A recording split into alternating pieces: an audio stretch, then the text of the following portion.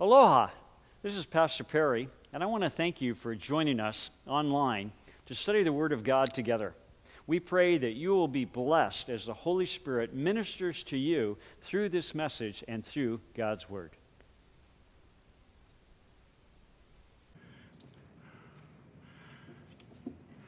Now hear the word of the Lord from Matthew chapter 2, verses 1, 2, and 11. Now, after Jesus was born in Bethlehem of Judea in the days of Herod, Magi from the east arrived in Jerusalem, saying, "Where is he who is born King of the Jews? For we have seen his star in the east and have come to worship him." After coming into the house, they saw the child with Mary, his mother, and they fell to the ground and worshipped him.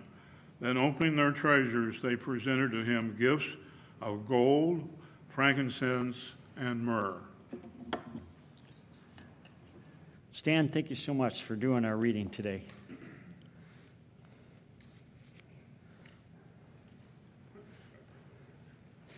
Would you pray with me as we ask the Lord to speak to us through his word? Let's pray.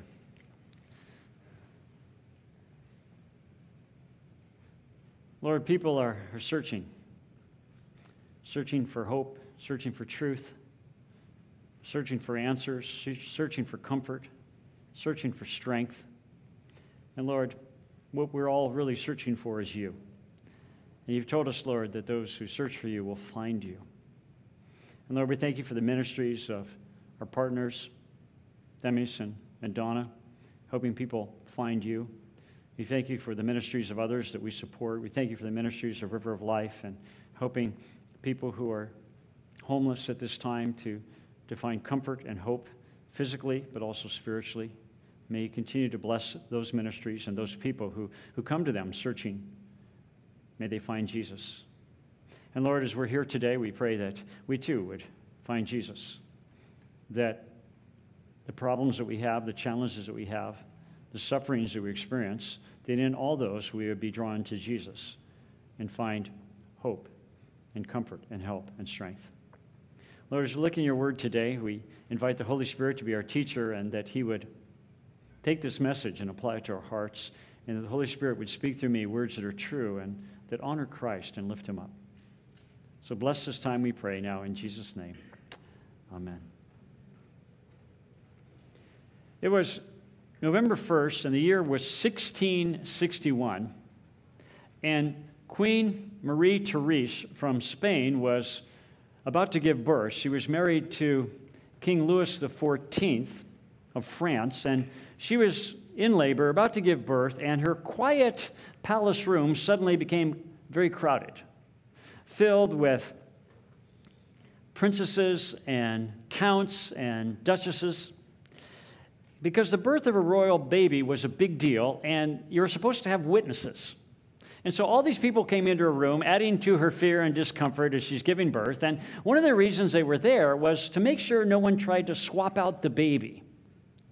If the baby was stillborn, they wanted to make sure no one swapped out a living baby. If the baby was a girl, they wanted to make sure they didn't switch a boy in there, because the baby was going to be the heir to the throne, and they had to find out that this was really the baby. And so here she is with a room filled with people, but as if that wasn't enough, outside to make her feel more comfortable, because she was from Spain and living in France, they had hired a Spanish musicians and dancers to be outside, and they have castanets, and they're playing Spanish music outside her window. And she's crying out in her native language, in Spanish, crying out, "No quiero dar a luz, quiero morir," which translated means, "I don't want to give birth, I want to die." Well, after 12 hours of painful labor, she gave birth to a beautiful royal baby boy. Well, some 1,600 years earlier, there was another Marie, or Mary as we pronounce her name, who was in labor. It was going to be a royal birth.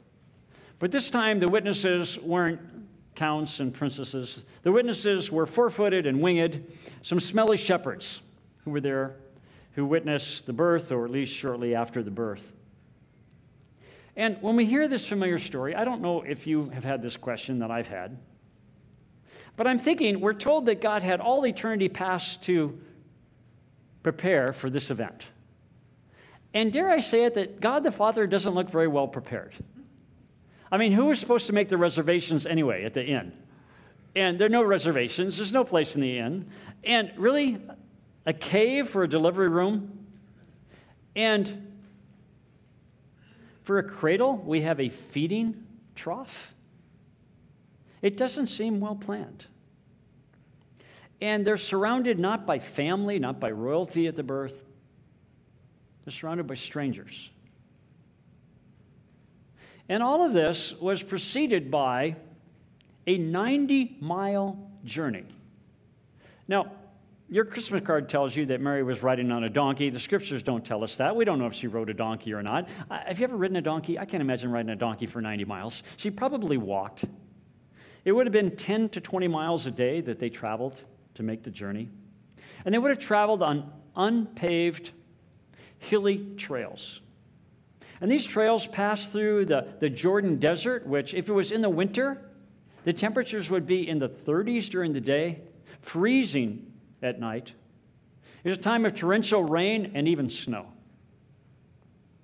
And one of the most terrifying parts of their journey would have been through the Jordan River, which was highly forested, and was filled with lions and bear and wild boar.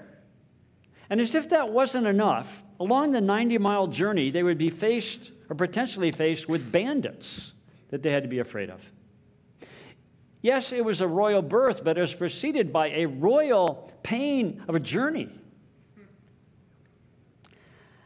We don't know what Mary expected when she said yes to God, but I'm sure this wasn't it. How about you?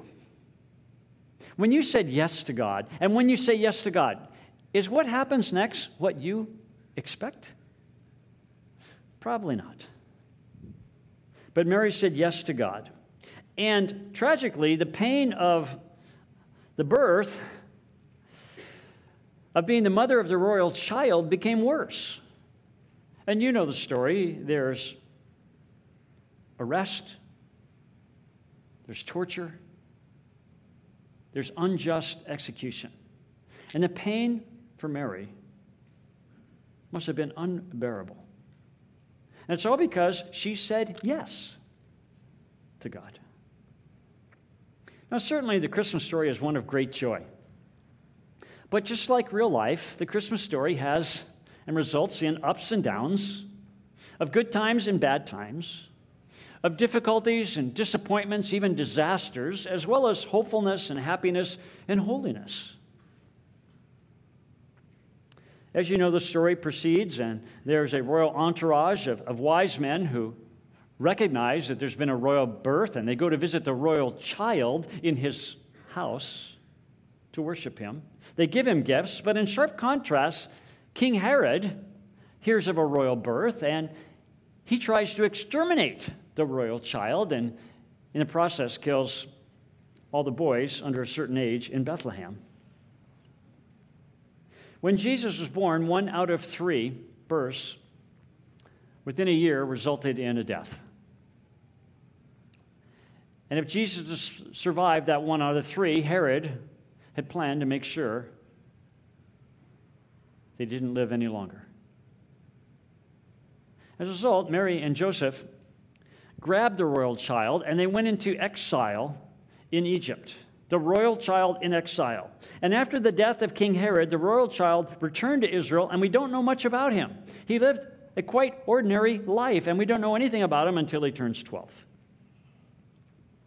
Well, the story of the royal child, Jesus, has a rough, not a royal beginning, and it has a very rough and non-royal, which some people would say end, though it's not really the end. We're told about it in the Gospel of Luke, chapter 23. I'm going to pick up the story beginning in verse 36. You'll recognize it immediately as the crucifixion. Luke 23, verse 36, and the soldiers also mocked Jesus, coming up to him, offering him sour wine, saying, "If you are the king of the Jews, if you really are royalty, If you have a claim to the throne, save yourself. This is royal mockery, and the irony is those who are mocking Jesus for claiming that he is royal, that he is a king, put a sign over his head in the three major languages of that region. And the sign was in Greek, it was in Latin, and it was in Aramaic, and it said, ironically, in verse 38, it tells us, it said, "This is the King of the Jews." Not that he claimed to be, but it is. Is this really the king? Is he really a royal? And the short-sighted and the deceived think that this ends the royal reign. But actually, it's the beginning of the royal reign. As Paul Harvey, that beloved American broadcaster, used to say, let's hear the rest of the story. Ephesians chapter 1, the Apostle Paul tells us the rest of the story, and we're going to pick it up in verse 20, the middle of a sentence. Ephesians 1:20, it says, "Which he," speaking of God the Father, "brought about in Christ when he raised him from the dead." His death didn't end the story. "And seated him at his right hand in the heavenly places." Jesus has a position of royalty in heaven, far above all rule and authority and power and dominion, and above every name that is named, not only in this age, but also in the one to come. Jesus is royalty. And then it says in verse 22, "And he put all things in subjection under his feet and gave him his head over all things to the church." What looked like the end of the king himself was actually the very beginning of his reign. And King Jesus is reigning now in heaven. But his reign is not just an ethereal one, because his kingdom is wherever the will of the king is done. Sadly, most of us preachers forget to point out the fact that our future involves just not heaven, but also earth. That Christ's kingdom isn't just in heaven, it's on earth. In fact, every time you pray the Lord's Prayer, you attest to this. "Thy kingdom come, thy will be done on earth as it is in heaven." Wherever Christ's will is done, that's his kingdom. And that's why Jesus would say, the kingdom is within you. Because if Christ is in you and you're doing his will, his kingdom is within you. Because his kingdom is wherever his will is done. Right now, his will is exclusively done, of course, or not exclusive, but in the expanse of heaven, his will is done by everyone. On earth, it's done by some of us. But the future, his will be done on all the earth. And people who take the Bible seriously, who take it literally, understand that there is a future earthly reign of Christ on earth. The Bible tells us in Revelation chapter 19, the last book of the Bible, toward the end of your Bibles in Revelation chapter 19, picking up in verse 11, it describes the king's return. And in verse 11, John, the writer, says, "I saw heaven open, and behold, a white horse, and he who sat upon it," this is Christ, of course, "is called Faithful and True. And in righteousness he judges and wages war." He's coming to fight for his kingdom and to set it up. And in verse 16, "And on his robe and on his thigh he has a name written, King of Kings and Lord of Lords." Now you're wondering, well, when do we get to write something down in the notes that we have? Well, now's the time. The outline's available at the door if you did get one. If you're watching online, it's available on our website. If you click that little bar that says, here are the sermon notes. Number one, here it is. Here's a life principle we get from the principle of Jesus. Number one, when your life is at its worst, remember your story isn't finished yet. When your life is at its worst, remember your story isn't finished yet. Many people thought Jesus' story ended on the cross. My goodness, it didn't. His reign was just about to begin. We all love happy endings. If you're reading a novel and you're going through it and you're expecting the hero to come back from battle and to marry the girl, and then at the end of the story, he's killed and he doesn't marry her and she doesn't live happily ever after, you might throw the novel down. If you're watching a movie and your hero doesn't defeat the villain and the villain isn't destroyed or captured, you groan. Why? Because life is supposed to have a happy ending. It's in us. It was created in us to desire happy endings. Former Beatle John Lennon was a great songwriter and a horrible theologian. But he did make popular what I would say, a theologically accurate statement that is attributed to actually a Brazilian writer by the name of Fernando Sabino. And the statement is this: everything will be okay in the end. If it's not okay, it's not the end. I like that. Everything will be okay in the end. If it's not okay, it's not the end. Christmas, of course, is not the end of the story. In fact, it's just the beginning. There are wonderful Christmases, but there also are tragic Christmases. There are people in this room that can't wait for Christmas, and others who can't wait for Christmas to be over. And if Christmas is all there is, if Christmas is the end rather than the beginning, we all are in a lot of trouble. But the royal story doesn't end with Christmas, of course. It doesn't end with the royal birth. And more amazingly, the royal story doesn't even end in the death of the royal. Everything will be okay in the end. And if it's not okay, then it's not the end of the story. Your life, when it's at its worst, is when you need to most remember that your story isn't finished yet. The Scripture is filled with men and women who understood this. One of them, of course, who suffered perhaps the most, at least recorded in Scripture, was the Apostle Paul.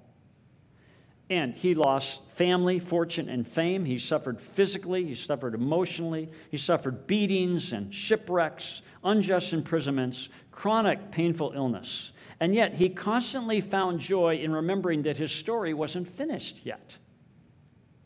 Notice how he puts it in Romans chapter 8, verse 18.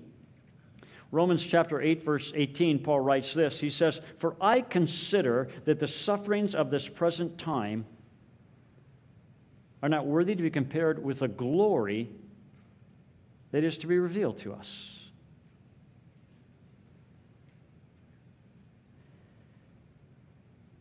If it's not okay, it's not the end, Paul says. But that's only true of royals. It's only true of people who are part of the royal family whose ending is okay. And Paul makes this clear in the preceding verse, in verse 17 of Romans 8. And he says, "And if children, heirs also." If you are children, you are heirs. Heirs of God and fellow heirs with Christ.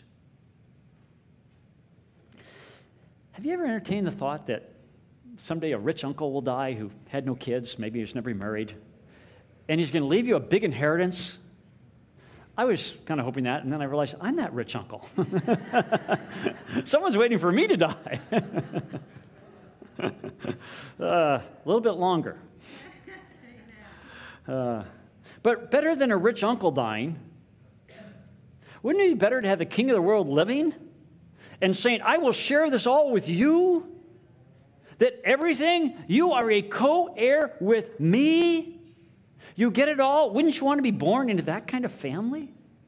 Wouldn't you want to be a royal and inherit the kingdom? Well, the king tells us how in John 3:3.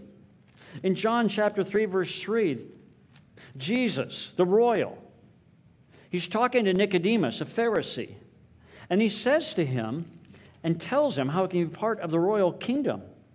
He said to him, "Truly, truly, I say to you, unless one is born again," literal in the Greek, that means born from above, "he cannot see the kingdom of God."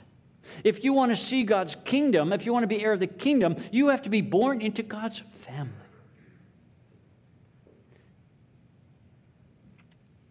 Second thing to note, if you're taking notes, is this. If you are born again, then you have royal blood and you are an heir to the kingdom. If you've accepted Christ as your Savior, invited Him into your life, if you've recognized your sin and your need to be saved and become born again, you have royal blood, and you are an heir to the kingdom. But oddly enough, that isn't the end of your story. And the reason that's not the end of your story is because your story actually has no ending. Revelation chapter 22 may be the last chapter in the Bible, but it's not the ending of the story. Revelation 22, verse 3, John is writing. He's talking about the future, and he says, "And there shall no longer be any curse." You've been wondering when we finally get rid of these masks? Well, they're gone by then, I can tell you. The curse is gone. No more masks. Hopefully before then, but there shall no longer be any curse. The curse on the earth is gone. In fact, you sing about that in the song Joy to the World. I don't know if you noticed, but Joy to the World talks not just about His first coming, but His second coming when the curse is removed. That's His second coming. And there shall no longer be any curse, and the throne of God and of the Lamb. Notice singular throne, but two people on the throne. I like that. They're both reigning. God the Father, God the Son, the Lamb. The throne of God and of the Lamb shall be in it, and His bondservants shall serve Him, and they shall see His face. All through the Old Testament, we're told you can't see God's face and live. Why? Because of His holiness and our unholiness. His holiness would consume us. But we will be made holy. We will be made perfect. We will be sinless, and we can gaze on the face of God. And they shall see His face, and His name shall be on their foreheads. I don't know if that's a physical name branded. I know that name means character. And maybe the idea His character is going to be in you internally, in your thoughts, in your brain. We can ask Him when we get there what He meant. And there shall no longer be any night, and they shall not have need of the light of a lamp, nor the light of the sun, because the Lord God shall illumine them. And here's the part I wanted to get to. And they shall reign forever and ever. That's us, co-heirs. Which brings us to the third thing. On your notes there, number 3, your story doesn't just have a happy ending, it has endless happiness. It doesn't just have a happy ending, it has endless happiness. And who doesn't want that? I was going to say don't raise your hand, but you can raise your hand. Praise the Lord. You know, who doesn't want endless happiness? Think about it. What often gets you through a hard day at work or school or at home? Well, thinking about the evening, and whether it's reading a book or watching a movie or a show or just hitting your bed, you look forward to that ending. And what gets you through a difficult week is looking forward to the weekend. And for me, I can't wait to see you and be here at church. And sometimes you just look forward to the recreation or sleeping in. It gets us through the hard times of the week. And what gets us through a hard year? Well, it's going on vacation, right, Pastor Pete, if you're watching? You know? And these are all just precursors, just small samples to remind us what gets us through a difficult life. The glory of being royals in the kingdom forever and ever. Paul says in Romans 8:18, he says, I consider, and that Greek word logizomai, consider, is an accounting term, and it meant in the secular world to reckon, to calculate, to ponder these things. For I consider, I ponder that the sufferings, notice plural sufferings, sometimes they come one right after another. Sometimes they come all at once. And he says, the sufferings, I think about it. And when you're overwhelmed, you go, Lord, what is next? And Paul tells us, the glory is next. The glory that is to be revealed to us. Jesus, the heir to the throne, knew suffering. Jesus suffered more than any person who has ever suffered. Not just physically, and not physically. Other people have suffered worse than Jesus did physically. Other people were crucified and tortured. But no one else bore the sins of the world on them. No one else suffered what it was like to be holy and pure and have filth put on him. And so he cries out to the Father, Why have you forsaken me? For the first time in all eternity, he couldn't feel the presence of his Holy Father. Because your filth was on him, my filth was on him. How did he get through this? He tells us in Hebrews 12:2. It says, who? Jesus. For the joy set before him endured the cross. Amen. Despising the shame, and sat down at the right hand of the throne of God. The joy of the kingdom got him through the suffering, the worst suffering anyone has ever suffered. Like Jesus, your story doesn't just have a happy ending, it has endless happiness. Horatio Spafford was a successful attorney. He was a real estate investor, and he was a devout Christian. But in the Chicago fire of 1871, he lost a great fortune. And about that same time, he lost his 4-year-old son. The pain and grief was incredible, and thinking that it would do his family well to just get away from it all and go on a vacation, he put his wife and his 4 daughters on a ship to sail to England across the Atlantic. And he said, I'll join you a little later. I have some business I have to finish. Well, while his wife and daughters were on that ship and he was working, that ship, as it was crossing the Atlantic, had a collision and it sank. 200 lives were lost, including his 4 precious daughters. His wife was rescued, and she made it to England, and she telegrammed back, and she said, saved alone, what should I do? Well, Horatio Spafford immediately boarded another ship to sail across the Atlantic, to go to England to be with his wife and comfort her. And as he was sailing, one day the captain calls him up on the bridge. The captain said, this spot in the ocean is where the ship went down, and the lives of your daughters were lost. At that point, he was thinking about how his daughters were now safely home with Jesus. And he wrote down the words that he was thinking, and they've become a hymn. When peace like a river attendeth my way, when sorrows like sea billows roll, whatever my lot, thou hast taught me to say, it is well with my soul. You see, the story is supposed to have a happy ending. And if you're part of the kingdom of Christ, it not only has a happy ending, it has endless happiness. But you must choose. You get to choose your birth. You get to choose if you are born into the royal family by whether or not you choose Jesus. Would you pray with me? And even if you're watching online, I invite you to bow your heads and pray with us. Lord Jesus, thank you for giving us truth, the truth. As our heads are bowed and eyes closed, if you never accepted Jesus as your Savior, but you recognize that you are a sinner, that you are lost, and you need forgiving. If you believe that Jesus died on the cross for your sins, if you believe he rose from the grave, if you've never invited him into your heart, would you do so now?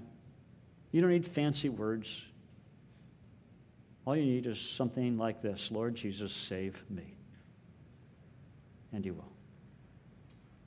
Lord Jesus, thank you for the promise you've given us of glory, of hope, of beauty, of love, of peace and joy forever.